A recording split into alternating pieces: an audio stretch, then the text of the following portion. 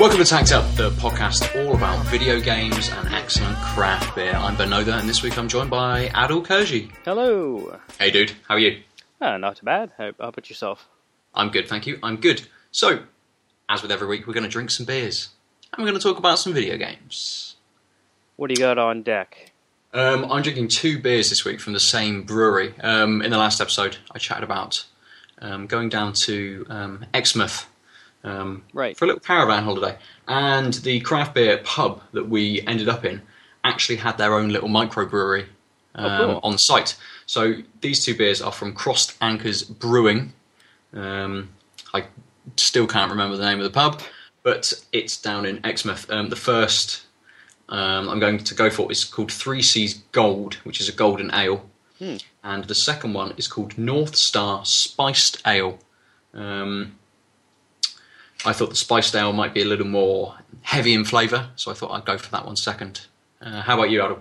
I've got, in true Alex Malpass fashion, I've got two IPAs. Nice. I've got the Muskoka Brewery Unfiltered IPA called Mad Tom. 6.4%. Muskoka's in, the brewery's in a small town in Ontario. Nice classy little label. Nice, that's good. You can see Mad Tom right there. Yeah. Excellent podcasting, yeah. And then I was given this by a house guest from How Sound Brewing, which where is How Sound? BC, British Columbia, so the Pacific side of Canada. And it's it is also it's the Devil's Elbow IPA. And it is a full liter at 6%. Oh, yeah, it is a quart. It is a quart of beer. And it has 68 IBUs. Its color is amber. Wow, we might have to actually take a picture of this, because the amount of information is on this is kind of incredible. It won the bronze Canadian award and the silver winner in the North American award of beer. It even has a picture of 3 pint glasses saying 3 glasses of glory in every bottle. Nice. So I guess my 2 beers equals 4 beers. A lot more than I'm having. The two Crossed Anchors Brewery bottles are 500ml bottles. This first one, this Three Seas Golden Ale, is only 4.3%. It is a nice golden colour. Oh, yeah. Quite opaque. Is it? Sorry, it was a golden ale? Yes, yeah. It also looks like it might be unfiltered, because it's so opaque. It is unfiltered. It's got a couple of little bits floating around inside of it. That's okay. That's fine. Not quite as large as the part we had floating in our Tempest. Oh fuck! I forgot a few about weeks ago. Having said that, this is my unfiltered IPA. Wow, that's really clear. Completely different to what I've got. Yeah, it's like apple juice colored, and even the head is sort of very small. It's like apple juice with a splash of tonic water thrown in. Nice. Very sweet. I shouldn't have said apple, because now we have a sweet apple on the nose. Not a strong hoppiness. So, wait, there it is. Slight copper on the nose, but not a lot. Mostly it's that sweetness. Oh, that's a good IPA. Yeah? Oh, yeah. They clearly didn't dry hop at all, really. All in the flavour. Yeah, and then the slight hoppy note, the nose, matches almost perfectly to this wonderful taste. It's, I'd say it comes in strong. The copperiness, the bitter hoppiness is sort of, it's a thick flavor, but it doesn't last long. Nice. It doesn't punch you in the face, but you're like, oh, this is good. Yeah, and then it sort of quickly dissipates. It still lingers a little, but it's a sort of a very refreshing. It's just a very refreshing first sip, and not a lot to the finish at all. Nice. I mean, this Golden Ale, it's got quite a hoppy nose to it. Not huge, and it's got quite not a hugely bitter taste, but you do get that within the flavour as well. But I'm getting a lot of citrus from it, both in the taste and in the smell. It's nice so far. I thought these would be a little more. I don't know why I thought they would be. I thought they'd be a little more traditionally English, a bit more like a bitter, right, rather than sort of like a craft ale as such. But no, this is very nice. Quite malty as well. So I've been in the basement for a bit, and nothing, and no attention paid to me. And now, as soon as I start podcasting, both of the large felines are literally like there's one right by my feet and one right beside me. They really are the podcats. Like they are definitely. Unlike Perry, who comes in, makes a noise, and then buggers off somewhere else. And he's just like, I've been on the podcast now. I don't have to stick around. Exactly. My fame. It's done. Right. Why don't you start us off with the game, Adam? What have you been playing this week? Cool. I haven't played a lot, actually, because I played the FF15 demo. Okay. Tech demo, engine demo. I talked a little bit about it on the Out of Lives Roundtable Spectacular. Yep. And I hadn't finished it. I finished it now. It turns out I was like 4.5 minutes away from finishing it. But then I drove up to St. John on the weekend, and so where Catherine's working right now, and the internet there was really shoddy. I did try and test on the Mac PS4 Remote Play, because before I tested it in the house, like as in 1.5 meters away from the PlayStation and 2.5 meters away from the Wi-Fi access point. Yeah. And it wouldn't work. The internet was it just kept complaining that the internet was too slow. Okay. Which was interesting. I sort of hadn't thought about minimum internet. I mean, obviously it makes sense that there is some sort of minimum threshold, but I'm sort of used to ubiquitous Wi-Fi being of a certain level where, like, if I can stream Netflix, I should be able to do whatever, right? Like, but apparently not, which totally makes sense. I mean, it's better to do that than have a really deprecated service, right? Yeah, completely. Have you tried, while you were there, you didn't try Remote Play on any other devices? I tried it on the Vita as well. Same thing. Same thing. Okay. Yeah, so it's definitely, it was the internet that was the bottleneck. Yeah. It's not just this new Remote Play on sort of PC and Mac's service. It was just the internet in general in that area. Okay. Yeah. Fair enough. But have you used Remote Play much since you've been back? Well, the problem is I don't need to leave the home. I dissertate from home. Well, I work from Canada for my UK PhD. But and of course, my main PC is attached to the projector, as is the PS4. So I'll crib my own line and say the only reason I would use PC Remote Play is because I didn't want to push a button on the receiver. Yeah. Having said that, I think once I get into the swing of things in the office, I would probably play on like my Mac in the office, like maybe around a Rocket League in the middle of a work day where I'm actually working. Yeah, that seems fair. I haven't tried it on my PC yet. Only because you need to, I believe, you need to have Windows 10 or Windows 8 for it to be able to run. And currently I'm running 7. So I've got coursework due in a week's time. So I didn't fancy upgrading to 10 just to try out Remote Play, to then find that you've ruined that I've ruined all the other software on my PC, and I wouldn't have been able to do any of my coursework, which would have been a massive fail. So yeah, I'm waiting. That's a little fair. While. I will say that Windows 10 has been really seamless on all devices I've put it on, including an iMac and a MacBook Air in boot camp.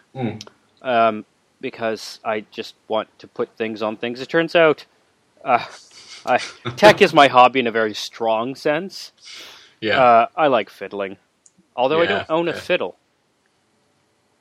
Well, but if I did, I bet if I picked up the violin, I'm guessing it would be an electric violin. More than likely, you can probably find some kind of plug-in for GarageBand to be able to play around with it. Nice. So, what did you think about the end of the Final Fantasy 15 demo? Very different to the rest of it, really. Yeah, I mean, it finally gave a taste for what combat would be like. One, I suck balls at that combat system. Like, really? The amount of times I got hit for badly timed dodges before it was like, push the triangle button to jump on the thing, and basically now that you're hanging from a post, you can just, that's the win button, you just have to push it 4 times kind of thing. Yeah. But it was weird that you could equip fire, but it was a bottle and you had 1 bottle. Was it only 1? Or whatever, but like it was limited, but then when you were out, it didn't say out or anything, and it's still in your little diagram, had like hammer on top, on the left was a sword or whatever, right? And then there was the fire, and the fire icon stayed, so it's like, oh, I didn't really realize, because I just became this guy, so I used fire once to try it out, and then it was like, and then nothing sort of indicated to me that this was no longer a thing I could do, and I kept trying. I'm like, am I screwing up my buttons? Like, what's going on? Oh, it turns out I just couldn't do that anymore. Yeah, I seem to remember that there was a slightly odd way of when you're doing, even when you were the younger version of the character and you had the firework and a couple of other sort of spells that were almost throwable items. Yeah, that's basically what they are. They have a slightly odd way of aiming and throwing. I seem to remember. Yeah, I burnt my fire. I burnt my fire. I did not do a single point of damage. One, because I was just trying it out and thought it was fire, this spell. And I'm like, well, and I had MP, and there was something that restored MP, but I didn't seem to have an ability that used MP. Yeah, I wonder whether in the main game you're going to start to have spells. Yeah, and you might have, as they were in the demo, items and sort of as throwable objects which also do sort of spell damage, similar to if you're able to do a spell. Or like you have throwable objects which you need to use MP to imbue with the element or something like that, right? Yeah, possibly. That's been done in games before, and it's actually an interesting mechanic. But I felt, I mean, again, it's not my forte, but because it's not quite third person in the way that I'm used to. The camera controls were a little clunky for my taste, but mostly I couldn't. I felt clunky, the action battle.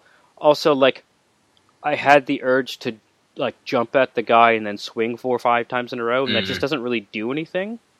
Like, you hit him once and then you sort of drop down to the ground and then you do your same generic swing. Yeah. Like, for sort of an action-oriented, where you've got, like, dynamic dodging and stuff, it's really odd that you have there's no sort of flow to your attacks if you try and chain them. It's just like, swing, swing, swing. Yeah, you sort of expect almost like a juggle button or something. I can't remember whether it was in 13 that you were able to sort of juggle them, throw them up into the air, and then do attacks on them whilst they were airborne and chain them together. Yeah. But this did seem a little bit clunkier than that, and a bit more stymied. And you just got that one attack off. And that was sort of it. You just rinsed and repeated the same sort of dodge a couple of times, try and hit, dodge a couple of times, try and hit. I mean, part of the reason why I had to get healed by carbuncles because I was trying to do different things, and even the sort of fancy-looking sword versus the other sword, you sort of lose the ability to have a hammer, even though you've just learned how to. Like, the hammer does a lot of damage, but is slow in the little kid version, and then you just get 2 swords. One's larger and slightly slower, but not by much. And it wasn't even clear how much the difference in damage was because of sort of the size of the enemy's health and the fact that the health bar was sort of the same size as all the other health bars you saw. Yeah. Sort of felt it discouraged me about the game rather than encouraged me. Yeah, that's fair. I think we mentioned it on the last episode that previous Final Fantasy games have all been hugely menu based. within even their combat. You pick the enemy you want to attack, you choose what you're going to do to them, and even in 13, which was a bit more action-based, you were still picking for your party what to do, when to do it, who would do what. You could set AI, sort of almost bots to be able to run through what they were going to do. So it'd be interesting to see how they handle that within Final Fantasy 15, which I feel is probably a little more action orientated than 13. Well, that's Seems what like they it should be a little claim. faster. Yeah. But party management is going to be really interesting. Well, and like these sort of these disposable throwable items, that whole menu system to like swap, like even when I was the kid and wandering around, and I swapped from firework to downpour or whatever that throwing rain thing was. It still was kind of clunky, and I was sort of thinking when I realized that fire was non-renewable. Yeah, that's some sort of anti-car combustion engine claim. I was like, wow, but that menu is really shit. Like, if I was in the middle of a battle and I wanted to switch to some other thing, I would not like doing that over and over and over again. Which, as we know in Final Fantasy games, your battles are over and over. Like, it's a grindy game series. It's just usually the plot and not even the strategy. Usually the plot carries you through, or you just like this type of game. It's grindy, but doesn't. The well-planned ones don't make you feel like you're just killing for the sake of killing. To get level ups. It also brings us back to sort of a point last week as well, which we were making about the Division, where we were talking about the difference in being able to choose weapons, and how even though you might run around with 3 or 4 weapons within your inventory, and you might change between sort of your secondary weapon quite a lot. Going from a sniper rifle to a shotgun or something. Right. Going through the menu system is actually quite clunky, and isn't. I suppose whether it's made clunky in a way because they only want you to have very swift access to 2 weapons, so you have 3. to. Well, 3 weapons with your sidearm. I use the sidearm a bunch.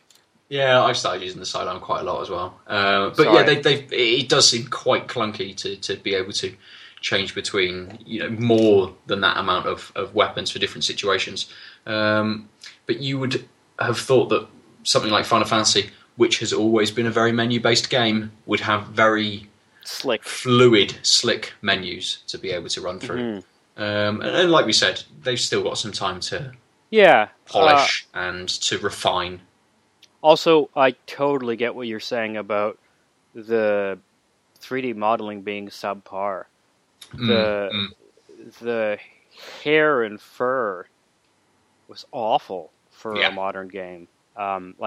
Very sort of clearly they almost decided to go and animate every strand of hair on his head, and then realized they couldn't quite, but they retained that sort of textured look. But then things didn't move. But also, especially on Carbuncle, his coat was super jagged looking, completely. And you're like, whoa! And I know part of that might be because of this sort of. It feels to me like they tried to do a lot of hair work and then realized that not as many people care, and it's so much work, and they downgraded what they were doing with hair. But even with that in mind, it was an eyesore. Like his edges were an eyesore, and the model was good looking. I didn't even mind the character, although it was very what's that thing from Link? Little spirity sprite thing from old Navi. Yeah, there we go. Yeah. Hey, listen. Yeah, thank you. That is a spot on impression. It was very good, wasn't it? Yeah, I thought so. I didn't really enjoy the character, but I was like, really, this is what you're showing off? And especially as we talked about, with it being a tech demo as such, and it being more, or it came across that it was more trying to showcase what the engine could do. And all of these different lighting effects in the day and night cycle, the weather effects and things like that. To then have shittier, jagged, torn, sort of tearing character models that where different textures and things clipped through. Yeah, just a bit sort of subpar, really. I thought the older version looked better, but that's also because he had like the typical anime style spiky hair, which is sort of already in clumps, so you're not expecting strands, and they weren't drawing strands. But so I don't know. I think, and hilariously enough, this morning Square Enix emailed me suggesting I buy the Deluxe Super Edition. It's like, well, no, actually. One, I don't buy Deluxe Super Editions. And two, I just played your demo, and I might wait until it's cheaper now. Yeah, definitely. I've been thinking the same sort of thing. Now it's sort of sat for a little bit, and I've had a bit of time to think about the game. And I've seen a few more bits from it and heard a little bit more chatter about what's to come. I'd like to play the first demo. Episode Dusky? Yeah. That came with Type 0 HD or whatever. Yes. Yeah. Except it only on the consoles, because I actually own that game on PC. It's been in the Steam sale, almost every Steam sale that pops up. Yeah. Hence why I own it, but I didn't get a Magic Secret code. Because, of course, they didn't make a PC demo. No, and it would be very interesting to try that demo because they have taken feedback from it and have suggested that they have gone in and changed some of the elements from episode Dusky. And it actually, I believe, received a patch to update some of those changes that people had been sort of lobbying for almost and suggesting that they make. It seems slightly odd that a demo would receive a patch, but I suppose they, again, want feedback. It's an ever-evolving engine. They want to know how the mechanics work and how people think about them. Good idea. Yeah, this totally not a Square Enix style move. No, not at all. So I applaud that. I mean, who knows how that comes out of the Square Enix filter black box, but I think I really enjoy how there seems to be more attention being paid to the consumer in the development process. I think, like Epic Games is a great example. They not only have their closed systems for Paragon been months and months in alpha and huge amount of huge amount of interaction on the forums, the closed forums. But also Unreal Tournament, the next Unreal Tournament, is literally the fans are calling all of the shots. And it's free. I think I talked about this, how I have no idea how they're going to monetize it. But again, you can download the Epic Games launcher and download the latest version of Unreal Tournament and play it. And if you have a strong opinion or even a weak one, you can just jump on the forums and say, here's my strong/weak opinion. Yeah, and I think this is the way forward, especially considering, like, video gaming has sort of escaped the E3 culture that's that's sort of been the bread and butter for decades, or at least one and a bit. In that it was all about the video game industry feeding itself and the journalists as well, but like the actual consumers only having the opinion at the very end, and of course with their dollars, pounds, euros, Deutschmarks, never mind. But I actually found one of those. Nice. and a couple lira and a franc. I was like, why do I have these? Just in the currency drawer. I have a little bucket where I put all the random coins I get, and I say bucket, it's actually an old piggy bank made in the shape. It's like a wooden loonie, which is our $1 coin. Right. And it has everything but Canadian currency in it. Anyway, so I think because like E3 isn't as big of a thing, and the internet has gotten to a point where the big names in gaming, journalism, quote unquote, gaming communication, if you don't like the idea, are people, regular people with doing their Let's Plays, PewDiePies, your NerdCubes, your etceteras. Yes, yeah. And because of that, these people have their own followings, and you just can't ignore the actual gamer anymore in the same way you could when all the spectacle, all the effort was pointed at a very niche population who was sort of, it was this almost positive feedback loop type culture. Yeah, and I suppose that sort of stems, as you said, from the internet as well. When you had sort of print media, you only got maybe one or two articles, or you maybe only read one article about a game a couple of months or a month or so before. Oh, I just look at the pictures. Yeah, and that was about it. It was someone's impression. Whereas now you're seeing alpha footage videos, beta footage videos, people putting up their impressions as soon as something is released. People get it a few days before, and with embargoes and things, people can chuck stuff up the day before. A game is actually released, if that's when all the review embargoes get taken down. So it's a very different market now. So for developers to actually listen to consumers is a very good thing. But then when does it become a bad thing? When do they change so much because of what consumers say? Well, it almost takes us back to Baldur's Gate. Had they have put in a patch to have changed the characters because of all the negative feedback they have had from it.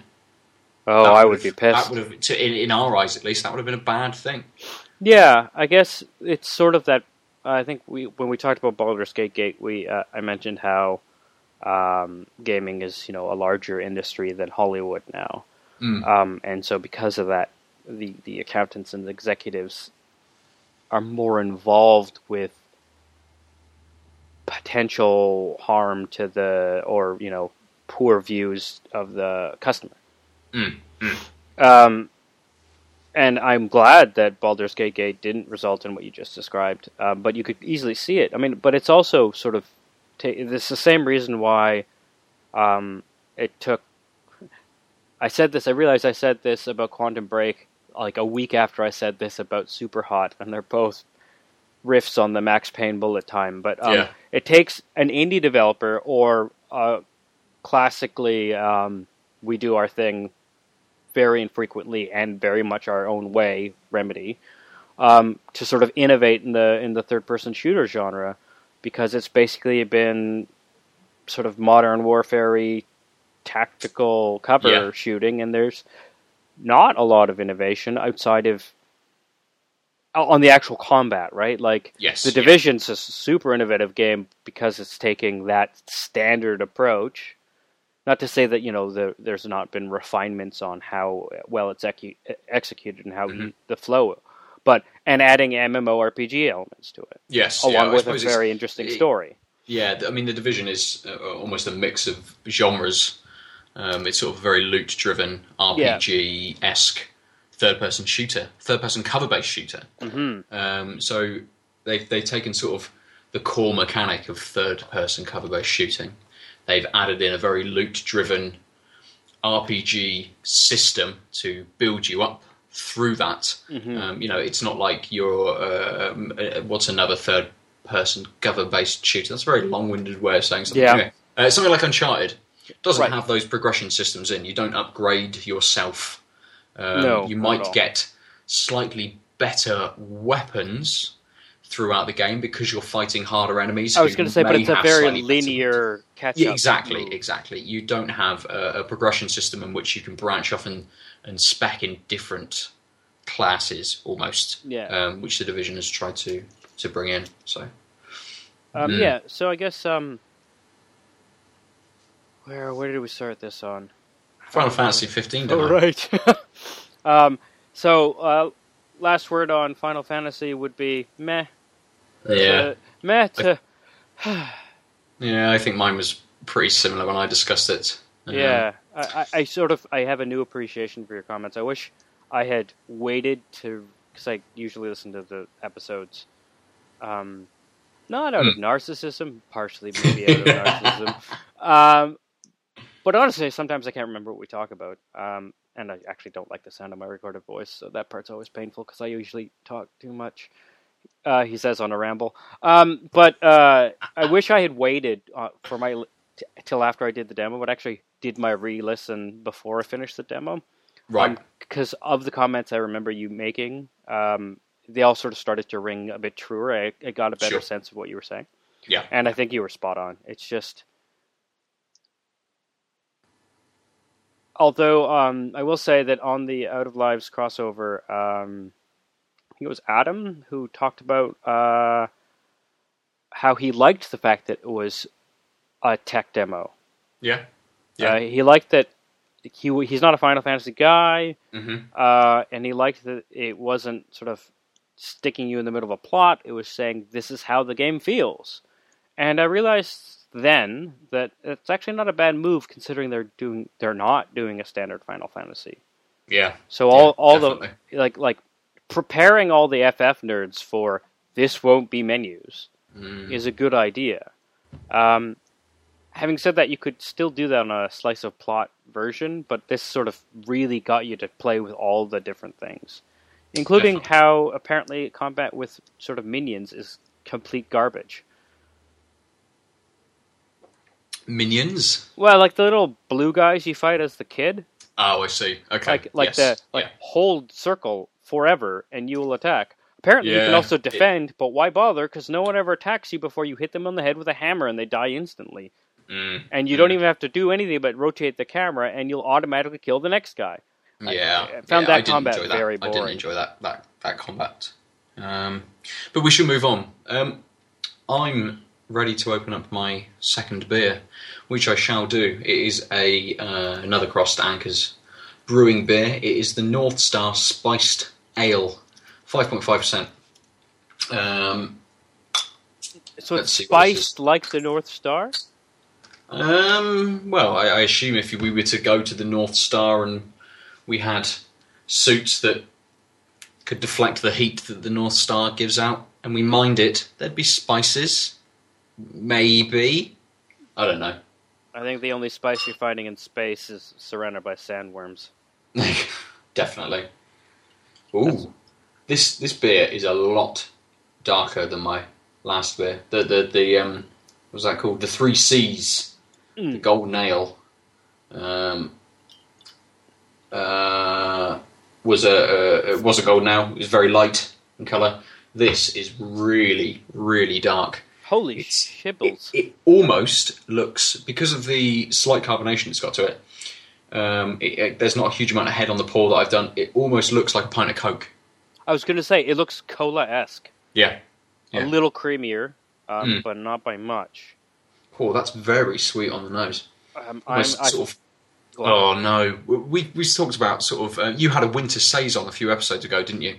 And I seem to remember that was spiced, and we kind of derided the idea of sort of winter beers being sort of clovey. Yeah, clovey and like cloves, cardamom, a little bit of orange. Chai spices plus some citrus. That thing they call pumpkin spice in like lattes at Starbucks that has no pumpkin in it. That's this beer. Oh, you poor bastard. I'm getting a hell of a lot of clove, a little bit of ginger. It's very. It's got that spicy sweetness to it in the nose. Taste-wise, we shall see. I'm going to start pouring my IPA now that I've dribbled the last bit of... Cool. Yeah, you did spill that down yourself a little bit. Wow, that taste is really clovey. That's not... I'm not getting much malt. I'm not getting a hoppy flavour. There's not quite any bitterness to it. Does it taste like beer at this point?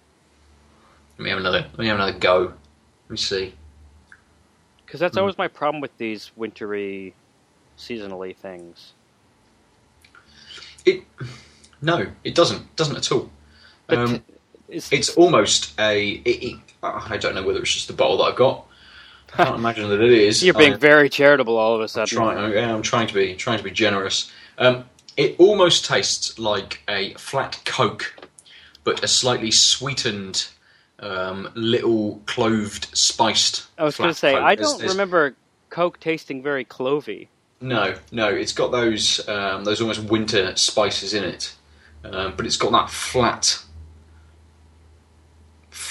sort of nature to it. So, are you saying is it like the sort of the texture that's more like the Coke rather than the taste, or is it? The texture's more like a flat Coke, but taste-wise, it is exactly the same as I got on the nose. It's very sweet, but it's those sweet spices, the cloves, gingers, cinnamon, perhaps. Is it cinnamon or is it nutmeg? Ooh, it says on the bottle, it's got crystal and chocolate malts, and then cinnamon, ginger, allspice, and cloves. So there you go. You missed the allspice. I did miss the allspice. The one thing I didn't get. What is allspice? Just allspice? It's a mixture that actually I'm pretty sure involves cinnamon. I looked this up before because the recipe required it. And Catherine's got this lovely thing called the Substitution Bible, which she grew up. Her mom has it, and she got it as a gift when she moved out years and years ago. And it tells you how, like, you don't have this ingredient. Well, like, use these. And because of that, the first time I made fish and chips, we made a fucking great tartar sauce that wasn't tartar sauce. Quality. That's a quality present. Oh, it's a great book. You can Amazon it. It's called The Substitution Bible. And we had to make allspice, and it was definitely cinnamon was in it. So yeah. Excuse me. Nice. How's your second beer? I just poured it. You can see it's a little translucent, very coppery colored. I poured it a couple minutes ago, and you can see that the head is small, but it just sits there. Mm-hmm. I think last week I also used the term from wine. It has legs in that it sort of sticks to the glass and slowly drips down. Yeah. This oh wow! North Star's the same in that regard. It's very It's got a honey sweetness. Nice. With a slight maltiness. Like it. That sweet honey flavour is very good. I really like that in a beer. It's how do I describe it? Yeah, it's like a mix between a light malt and like a really fresh honey. Nice. Seems like your second beer is a little bit better than my second beer at the moment. It tastes so sweet. Yeah? Too sweet? Too sweet? Perhaps. So it's hard to tell. I'm probably going to have to comment a little bit later because I have two IPAs on the tongue. Feels like it is a euphemism for something. But yeah, it has almost no finish to this. Okay. And the first thing I tasted was like a... How do I describe this? It's... So if you have sugar and then you have icing sugar... Yeah. A sort of step up of sweetness and sort of concentration. It's like sort of a sweet standard sweetness you find in a beer, and then that step up. So it doesn't taste like icing sugar, but it's relatively sweeter in that way. Yes, yeah. Because my beer analogies are always so straightforward. But completely. You should tell me about a game you've been playing. I will. That's not the other game that we talked about that you've been playing, or the other game that we talked about that you've been playing. Yeah. So the game that I've played around with a little bit this last week, well, because I've been doing coursework, I haven't had a huge amount of time to game. But I jumped into Dead Star, which is one of the free PlayStation Plus games this month. Oh, I just downloaded that. It is a twin-stick MOBA. What? A multiplayer online battle arena game. Yeah, that was more rhetorical. It was. That was for the listener. The listener who doesn't know what a MOBA is. And despite the fact that we've said MOBA in several episodes before and never bothered. What is exactly? It? Mobile Operative Bachelor Arena? I don't even know. That is exactly what it is. It's just a bunch of guys looking for dates, running around hitting each other. No. So, Dead Star, you are a pilot, and you have a choice of spaceship. Okay, so it's a ship. Okay. Yep, to be able to move between different zones, to take over those zones, to collect points to win a match. Now, obviously, you're in a spaceship, so you've got various different weapons on the spaceships. Is this a top-down, like Super Stardust kind of thing? It's almost top-down. It's not quite. It's not quite top-down. It's not quite isometric. Axonometric, perhaps. I don't even know what that is. Axonometric's 45 degrees. It's almost isometric, which I think is about 33 degrees or something like that. Anyway, so you're in a spaceship. It's very light spaceship combat. You drive around this area. You can shoot missiles dependent on what kind of ship that you've picked. You've got lasers and various different weapons, and you have to try and take over bases within a zone to be able to conquer that zone.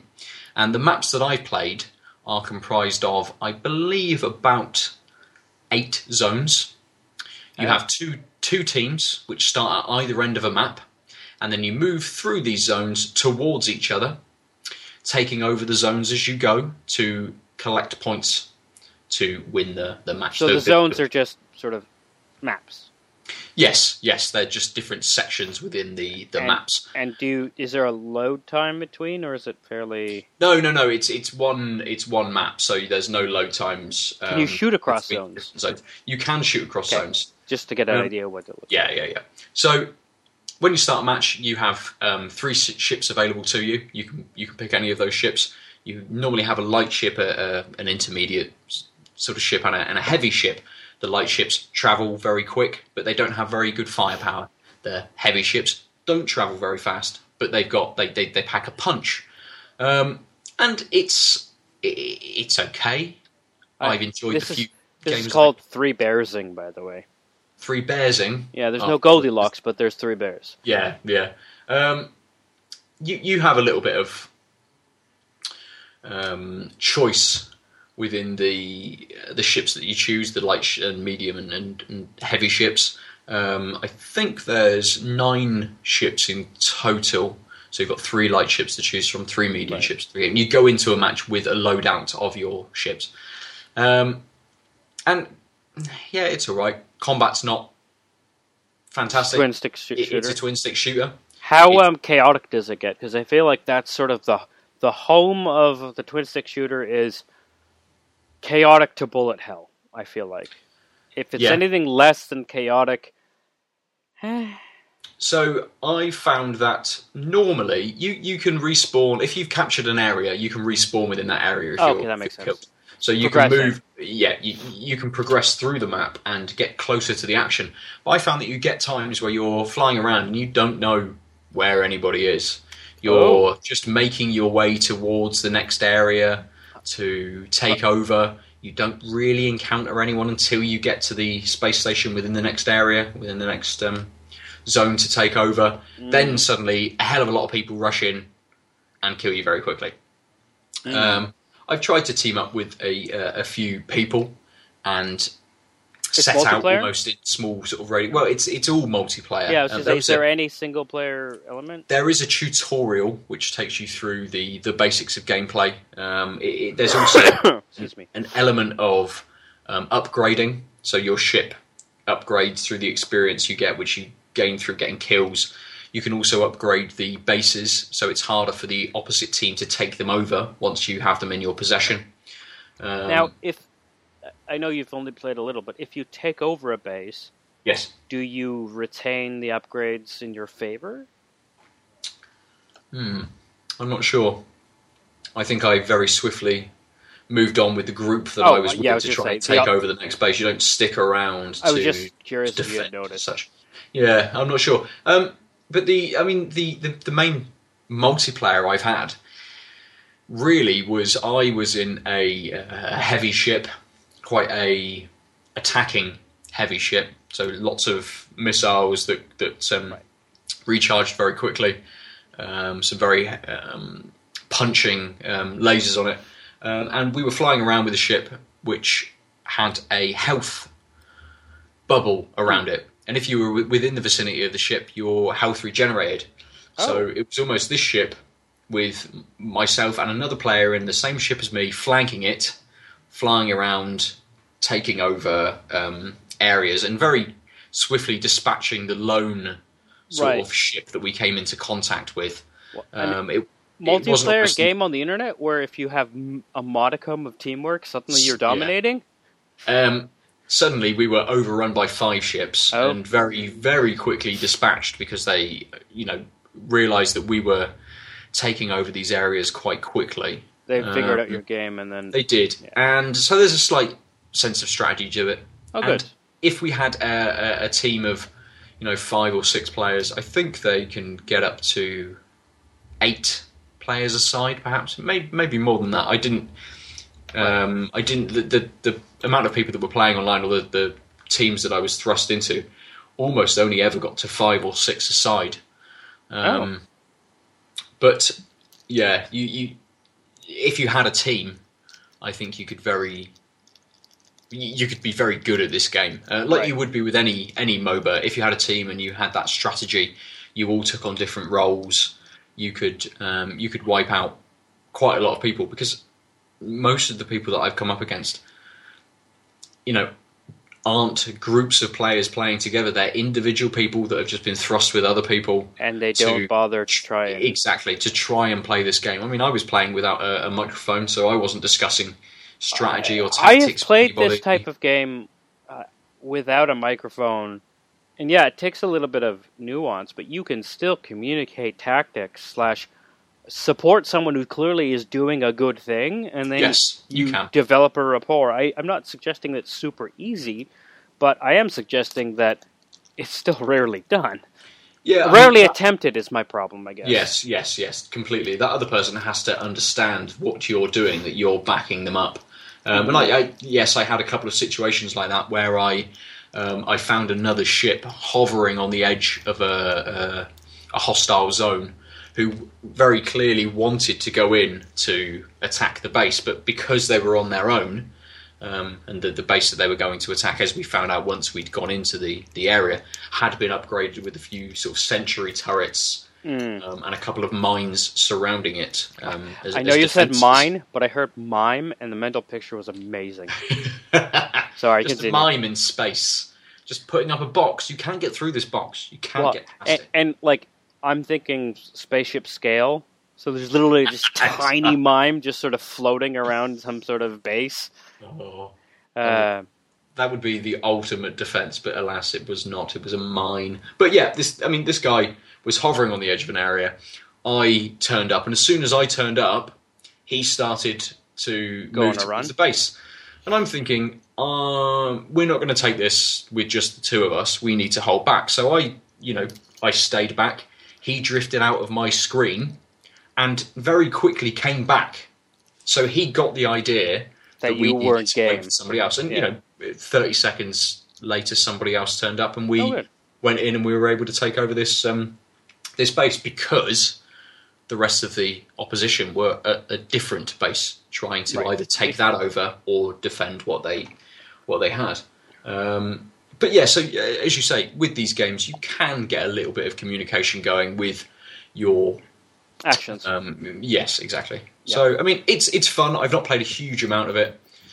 It would be good to play with a few people. I was going to say a few friends and get a little team, even if it's only 2 or 3 of you. As long as you can form some kind of squad as such. Well, I think that backs up each other. It would be it'd be fun. In the heyday of my multiplayer first-person shootering, where it was CS Source and Team Fortress 2. Yeah. Way more Team Fortress 2. This was back when you had to pay for the damn game. And there were 0 hats. Zero hats.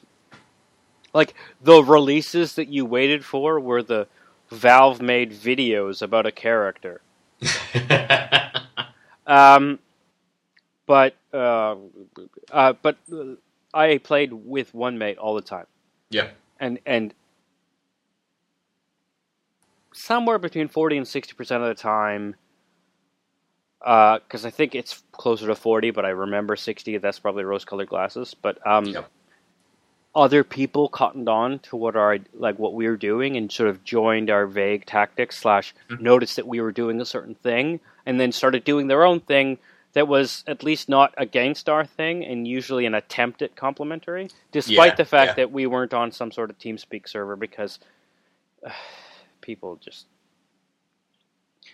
At least then, he says, pretending like it's not still a thing, people aren't worth listening to.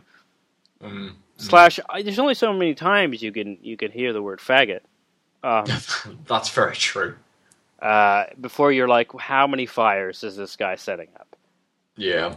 Well, that's why you mute everybody as soon as you go into a Call of Duty lobby. I don't even think...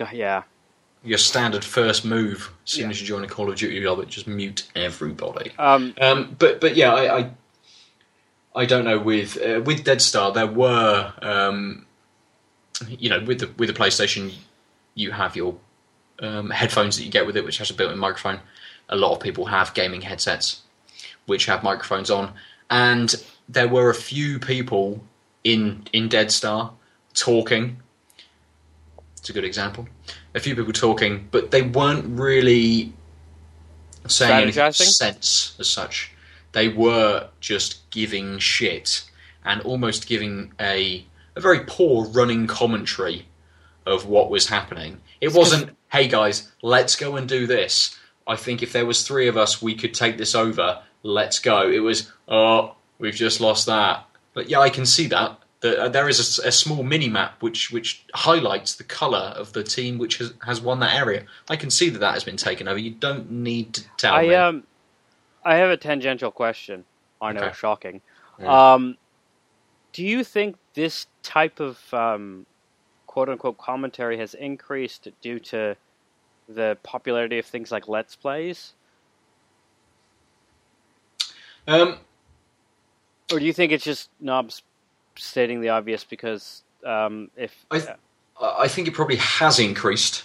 Yes. I mean, it's no better than it was previously before the phenomenon of Let's Plays and podcasting and things. When people just chatted shit in lobbies, I think it's almost the same level of shit that's that's spoken. But yeah, it has increased slightly. I meant specifically on this sort of description-based rambling rather than talking shit in general. Yeah, I think, yes, definitely. And I don't think that's because people are recording their gameplay I just mean over. I think they just got into a habit of commentating as That's such. What I meant, yeah. Yes. Because they're not professional commentators. Like ourselves. Like ourselves, exactly. They, don't do a very good job of it. And it's something that... They don't understand that editing is an integral part of this thing. I feel like putting like a sound bite or something right there. Yeah. But I'm too lazy of an editor. Let's Dead Stars. Yeah, I mean, if it's the free game on PlayStation Plus, give it a go. You might enjoy it. You might not.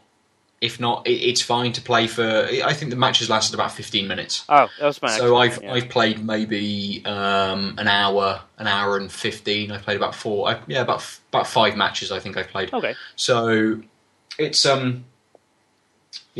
it's okay, but I don't think, unless I had other people to play with, that I would bother going back to it. Fair enough. I can't say that even though I've downloaded it to my thingy. PlayStation Majigger. Yes. I can't say that you've made me want to turn or run the program. Yeah. No, I mean maybe if we, I'm curious to see if our suspicion of 2 people working together would do a thing, but outside of that, I don't know. Completely. And there's a lot of games like that. There's a lot of games that come out which are okay. I mean, this is one of the reasons why it's on PS Plus, presumably, is because. Well, it's that was its release date as well. When it released on PS Plus, that was the first time that it had released on PlayStation 4. It wasn't available previously to that, and I believe it released on Steam at the same time. Oh. So that was its worldwide release as such. That's interesting. So, yeah, that sort of gives you a little bit of insight as to the not the quality of the game, but maybe what you might get out of it as such. That it's a free game for a specific console holder. Anyway, we shall move on to our topic of the week, which I'm going to let you, Adil, chat about first. Sure. Listeners will be shocked to find out that it's going to be about The Division. And the game that we obviously haven't ever played. No, which is why we're talking about it now. Specifically, we're just going to have a freeform talk about some of the larger bugs and glitches that have happened, and sort of the general reaction both by the developer, Ubisoft, and the populace at large, and just sort of talk about the state of gaming as it is, with this as sort of our window through. Yeah. So a couple things have happened in The Division in the last couple weeks. Last week, I should say. Mm-hmm. There's been all throughout April. Apparently, there's been a bug up until this past Tuesday's patch, which I think solved it, where a certain high-level backpack caused a glitch where you would then be locked. Like if you had it equipped, some mysterious circumstance involving you having it equipped would then cause you to be locked out of your account. So I feel like that paved the way for people to be really irate about problems. And the big problem that happened in the past week, actually on the 12th, I think, was two things happened after the last patch. One, people's dark zone levels were set to 1. Right. But it turns out that's apparently a display bug, because anyone who bothered going into their character found their dark zone level was fine. But a lot of people stopped to complain and talk to the support. Well, and I can see sort of the idea of something's wrong, I'm not going to touch it. Yeah. I'm going to go ask, what should I do? So I'll give that to people. I'm less attached to my progression in games these days, where I just see if it mattered. Yep. I mean, I'm not playing it as hardcore, and if I was, level 1 billion or whatever the top is, I'd probably be a little more hesitant. But the other thing is, some people found their characters no longer existing. Yes, I think we did we establish that this was an Xbox One problem? Because I believe it was a server issue, wasn't it? It was a specific, I wanted to say a rogue server, but there was a specific server which malfunctioned and corrupted data, and because they, so when people logged in, the game couldn't read the corrupted data, so assumed there wasn't any data there. Yep. Therefore, character's not there because it's in this corrupted data. Having used to work in IT and done some disaster recovery plans, etc., and service survival stuff, what they're doing is actually, what they've done is reasonable, right? They clearly take snapshots. So the plan was just roll back.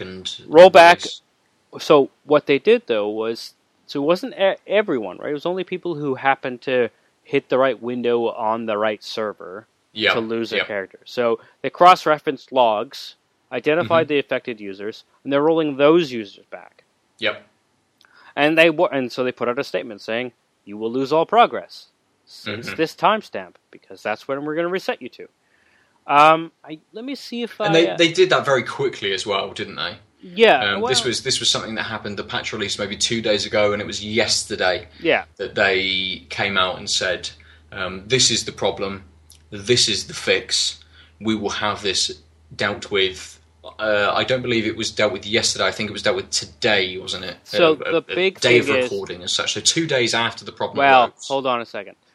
The big thing is they didn't actually say when. Oh, okay. They said we'll deal with this soon or shortly. One of those two S words. Right. They're so ambiguous it hurts. Mm-hmm. I knew a girl like that once.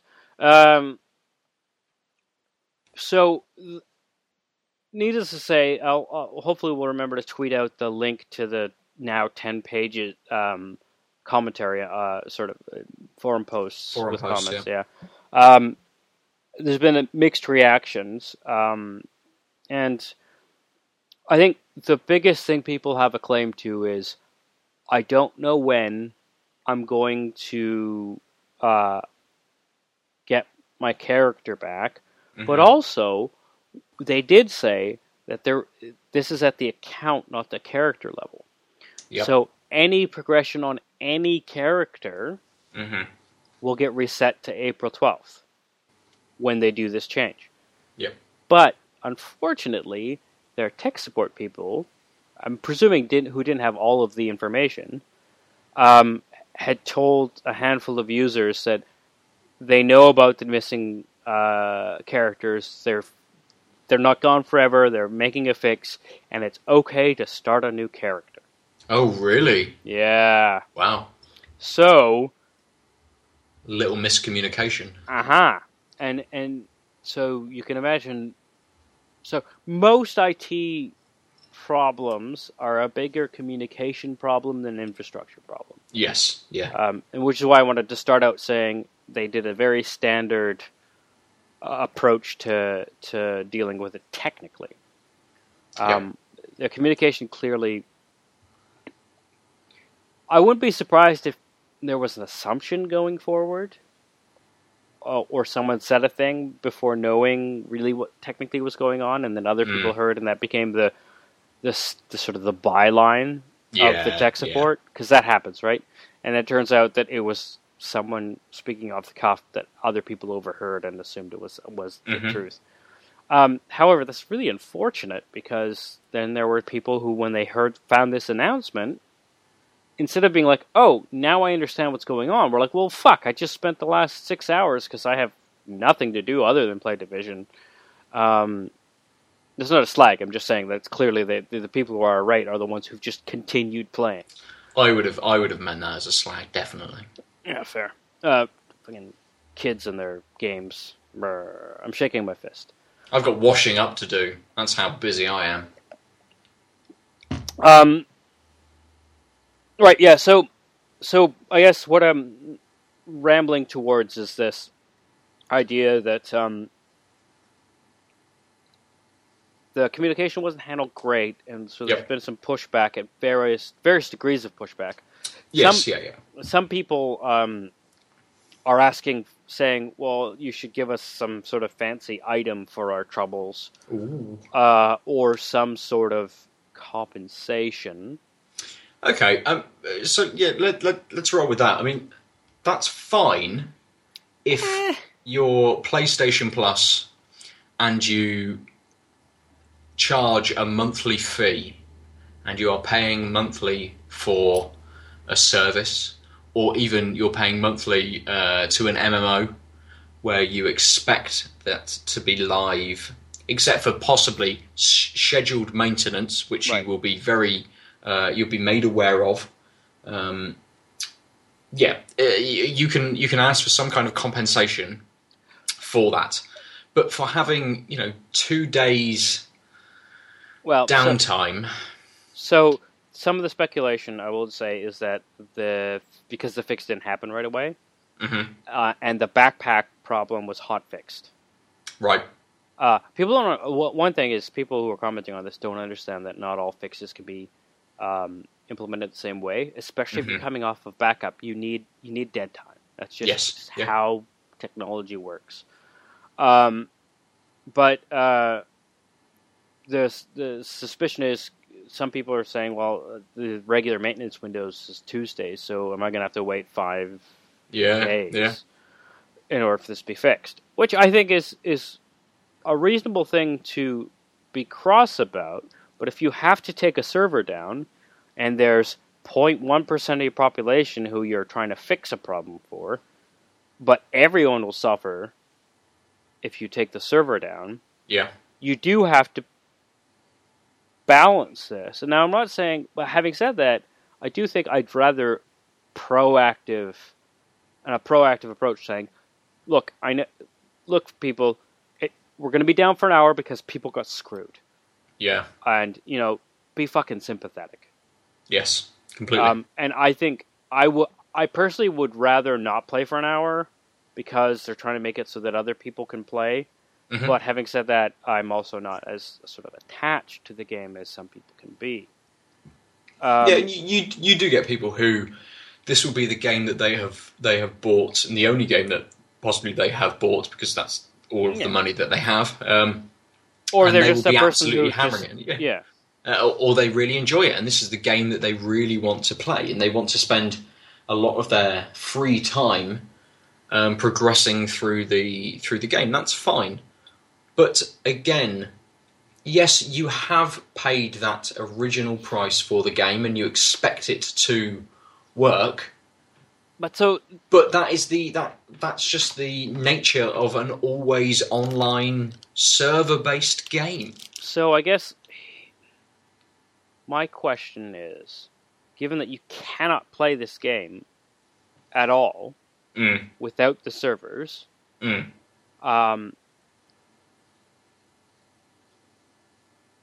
just because I'm not paying a monthly fee, like I'm going to be Al Pacino's lawyer here and say that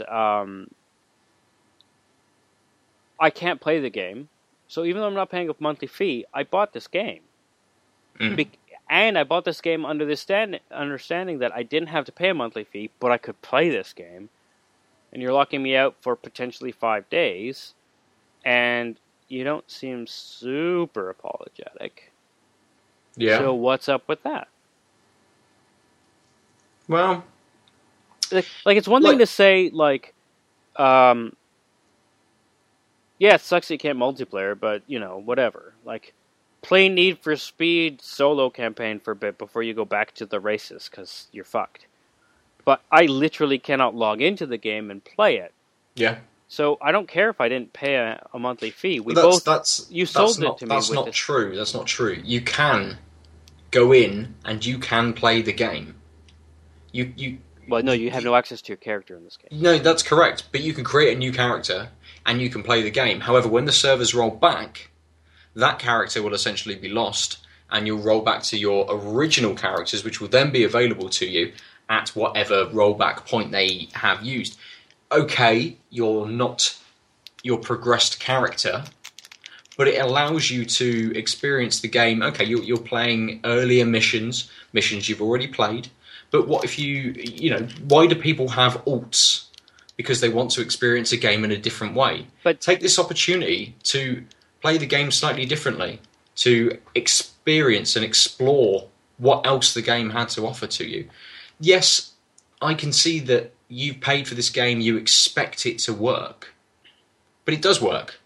You just have a slightly different experience, as such. So it's mostly the hardcore players who are complaining because the tier of people they're playing with are playing a fuck ton and out-leveling them now, right?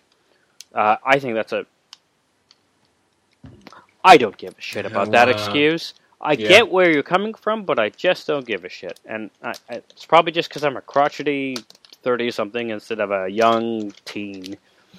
But I think there is something to like we said, the game is designed with MMO aspects. Yeah. And not everyone plays an alt. And that's true. I feel like saying you can play an alt is not a good alternative. But I also know that it's still a game. Completely. And it's still technology. It is, and it's... You have purchased this game knowing that it is an always online game.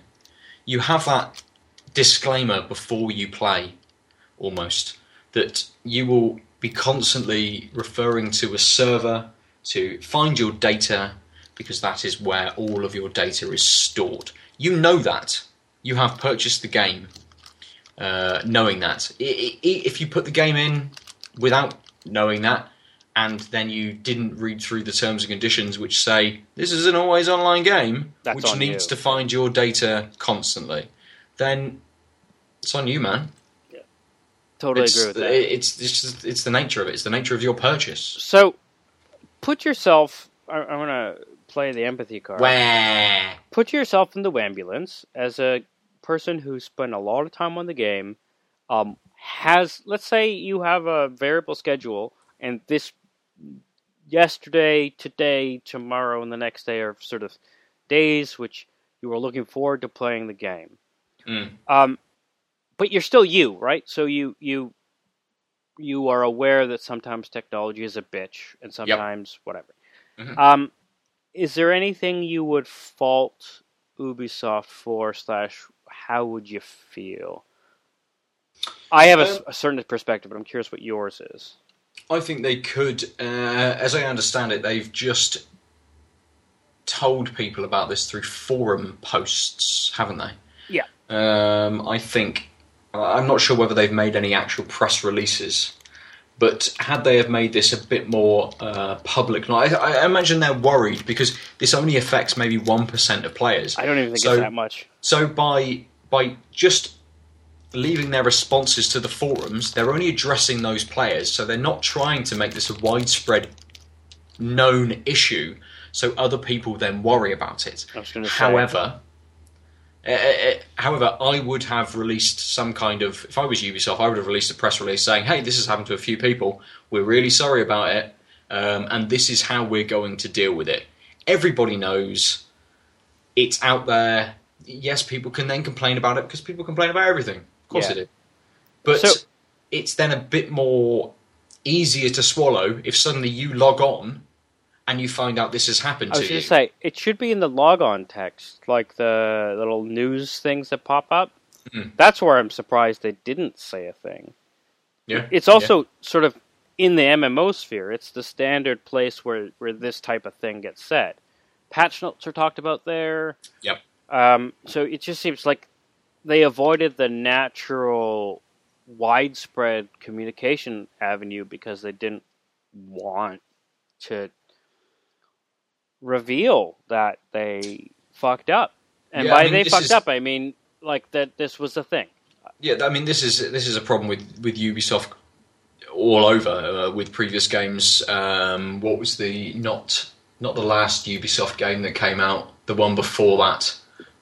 The one where the NPCs had no faces.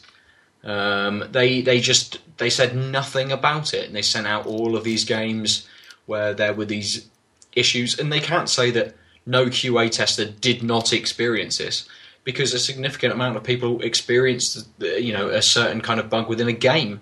They just swept it under the carpet, didn't say anything, and just worried about it when people started to complain about it. The PR...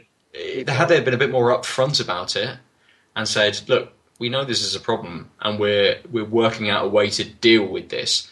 But then I suppose they don't want people to not buy the game until it's dealt with. They don't want to fuck with week one, day one sales of a game, because everything revolves around money. Everything revolves around money. So everything revolves around... But it's not day one sales, right? Like, this is a month on.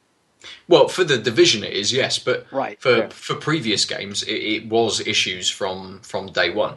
But it's just highlighting that Ubisoft don't have a very good way of communicating with the people who play their games. I think it's not that they don't have a good way, it's that they haven't bothered to develop a community-oriented perspective. Mm. It's very much CYA, cover your ass. Yeah. Like that's their mantra.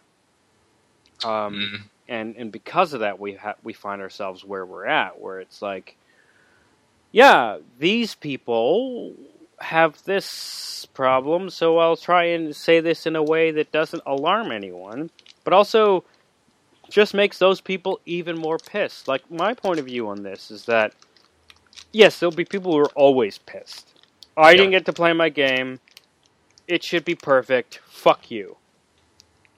And I don't care about those people. Yeah, no. I mean, It's partly down to the culture that we now inhabit, isn't it? That everyone complains about everything. If things don't work perfectly, people are very, very quick to jump on that, and they're not very forgiving in the sense that it's technology. It's an always online game. You have to take your data from a server. Things can go wrong. Of course they can. Yeah. But people think, well, I paid this money. This should always work at all times, irrelevant of the technology that's used to be able to do what I want it to do, or what it's saying that it's going to be able to do. Why didn't the Titanic have an extra hull? Should have. Technology, mate. Yeah. Cost cutting, perhaps. Cost-benefit analysis, I would say. My inner economist is possibly. Shall we finish it there for the week? Yeah, I think so. I guess, I just wanted to sort of say that, excuse me, I get where people are coming from with the complaints, but I think that the only strong / complaints I can get behind are the ones that talk about how it just wasn't communicated well, because things do go wrong, and I hate to say it, but some people need to grow up and realize that things go wrong in the world. Yep. But I also think that the people, so that's against the really whiny people who think that they should get some magic Uber backpack that'll lock them out of the game as compensation. Hat. Yeah. But also Ubisoft needs to fucking grow up and take its hits. Yeah. You can't hide everything. Completely. And you know what? When you don't say, I screwed up right away, it will bite you in the ass. And I feel like, in a small respect, that's what's happening. I mean, I know some people on that forum quit. Like they actually asked Amazon for a refund. Really? Yeah. Wow. Okay. Which is fine. I mean, if I was Amazon, I guess I would just give it because it's easier and there's like 0 people who are doing that. But I lost my train of thought. Yeah, it's just okay. Yeah. So Ubisoft did a shitty job of communicating that. You can whine about that, and then you need to move on. Yeah, and completely. demanding extra things from a game you don't pay monthly fees, and I think that really does matter because you're not paying. Yes, my devil's advocate hat was on, and you can't play the game. Sort of strong sense can't play the game when your character's disappeared for a few days, but it's also just a few days. Yes. There's lots of other things you can do during those few days. I think my final comment on the situation as a whole would just be wah. Yeah. So there you go. That's it. What was your beer of this week? It is the Muskoka Mad Tom Unfiltered IPA. Okay, the first one you had. Yeah, I feel like I continued drinking the House Sound, Devil's Elbow, and it got a little more complex, but not a lot. Yep. That sort of strong sweetness became a little less sweet. I think it was just the strong bitterness that was lingering from the Muskoka. Mm-hmm. But it was still fairly thin flavor profile. Like it sort of didn't do anything differently throughout sipping it. Yeah. And for an IPA to live there and then have a really short finish is just weird. Sure. Like, at least some of the sort of more simple IPAs... God, I sound pretentious. I guess that's the name of the game, though. I've talking about craft beer, mate. Of course you do. Yeah. I usually have a longer finish, so whatever the taste is, it's lingered, and it lingers, so you can enjoy it, even if it's not something different than what you initially tasted. And this sort of just was... It's like a wham bam, I guess you were an IPA. Like, it just... Yeah, no, that's fair. I'm also going with my first beer of this evening, the 3 C's Golden Ale. By Crossed Anchors Brewing. It was a good taste. It was a nice finish. The aroma and the taste were very similar. It had that really nice hoppy, citrusy flavour. Not quite as hoppy as maybe an IPA would be. It's a bit lighter. You get a bit more of the malt through it. But that was nice. Whereas the Northern Star was, it's that winter seasonal beer. You walk into a pub in the middle of the winter. Right. Someone has a mulled wine. You have yourself a nice spiced beer. It was that kind of right. thing. So I think I was a little late to the party, about 3 months late to the party on this beer, really. The Three Seas Golden Ale was a very nice beer, Crossed Anchors Brewery. It was very enjoyable. Something I would have again, definitely. Excellent. So we have been tanked up for another week.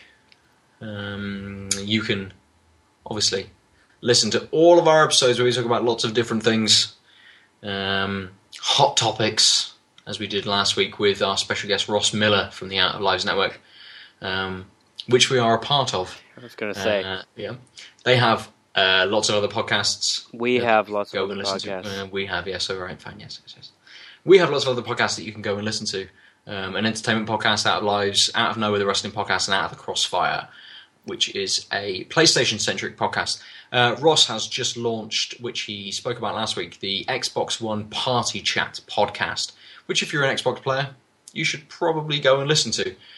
He chats with people from the Xbox One subreddit about different things that are happening, different posts that have been made on the subreddit, and they also had an interview with Major Nelson. So for their first episode, that's quite a big deal. Yeah, and part of that is, of course, because they are the official podcast of the Xbox One subreddit. Yes.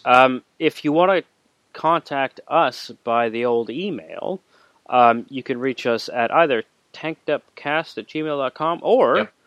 If you have a general hard-on for emailing Out of Lives podcasts, you can also reach us at podcast@outoflives.net, along with all the other Out of Lives podcasts. You'll be surprised to know how share that address. Completely. Just do a general email and speak to each podcast in turn if you listen to everybody. You can also get us on Twitter at tankedup_cast. Last week I said that Tanked Up at Tanked Up on Twitter was held by a fish tank TV program. That's not true. That's just the YouTube #1 hit, right? Yes. Tanked Up is owned by a gentleman who has tweeted, I think, once in 2009. Oh, there you go. A little bit of backstory for you on the Tanked Up Twitter. So tweet him and tell him how good Tanked Up _cast what the fuck is the point of tweeting someone who hasn't touched Twitter since 2009? You can also go on our YouTube page to watch some of the absurd drunken videos that we've made, because we love beer and we love games. So we've made drunken videos, which is the thing to do. We also have a Facebook page, which we're posting to a little bit more these days. What's our YouTube page? Tanked Up Cast? I believe our YouTube page is just Tanked Up Cast, yes. Yeah. As it is on Facebook, I believe it's just Tanked Up Cast on Facebook as well. What if I wanted to say something directly to you, Ben, about your weird perceptions of gaming and retribution? I meant recompense. Just I meant recompense on outages, and I said retribution. Apparently, I'm secretly driving the wambulance. That's it. So I'm on Twitter at @Nova_47. Normally my tweets consist of very nice screenshots from the PlayStation 4. That's pretty much all I tweet out, and then responses to people about other things. A couple of beers that I drink. You can go and see some fantastic shots I took of Journey. Oh, excellent! I don't have a couple of months ago. But how's the PS4 version versus the PS3 version? Because you played looks both, fucking right? fantastic. Because I have the PS3 version, but I'm really tempted to just not start it. If you've got the PS3 version, you've also got the PS4 version. It is free. Oh, just go on and get it. Was it free? I'm pretty sure it was free. I wouldn't have paid for it again. So I'm pretty sure it was free. On that bombshell, you can also get me on Twitter at the Omniarch. You can also add me on all of the gaming networks. That's your Xbones, your PSNs, your Steams at, you'll be surprised to know, the Omniarch. TheOmniarch. Nice. If you want to get me on Steam, I've just joined the IGN UK Duck Hunters group, which Out of Lives spurred from, not the Steam group as such. Spawned from, I think. Spawned, yes, spawned. But yeah, I'm on Steam at Nova_47. Who stole my name? Because I essentially stole my name on a previous email address, which was slightly foolish. Anyway, we have been tanked up for another week. Take it easy, guys. Ciao.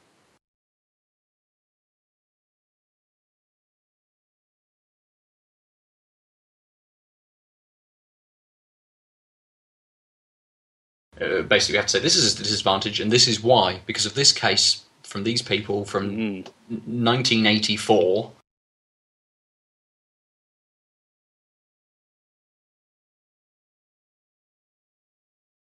Aha!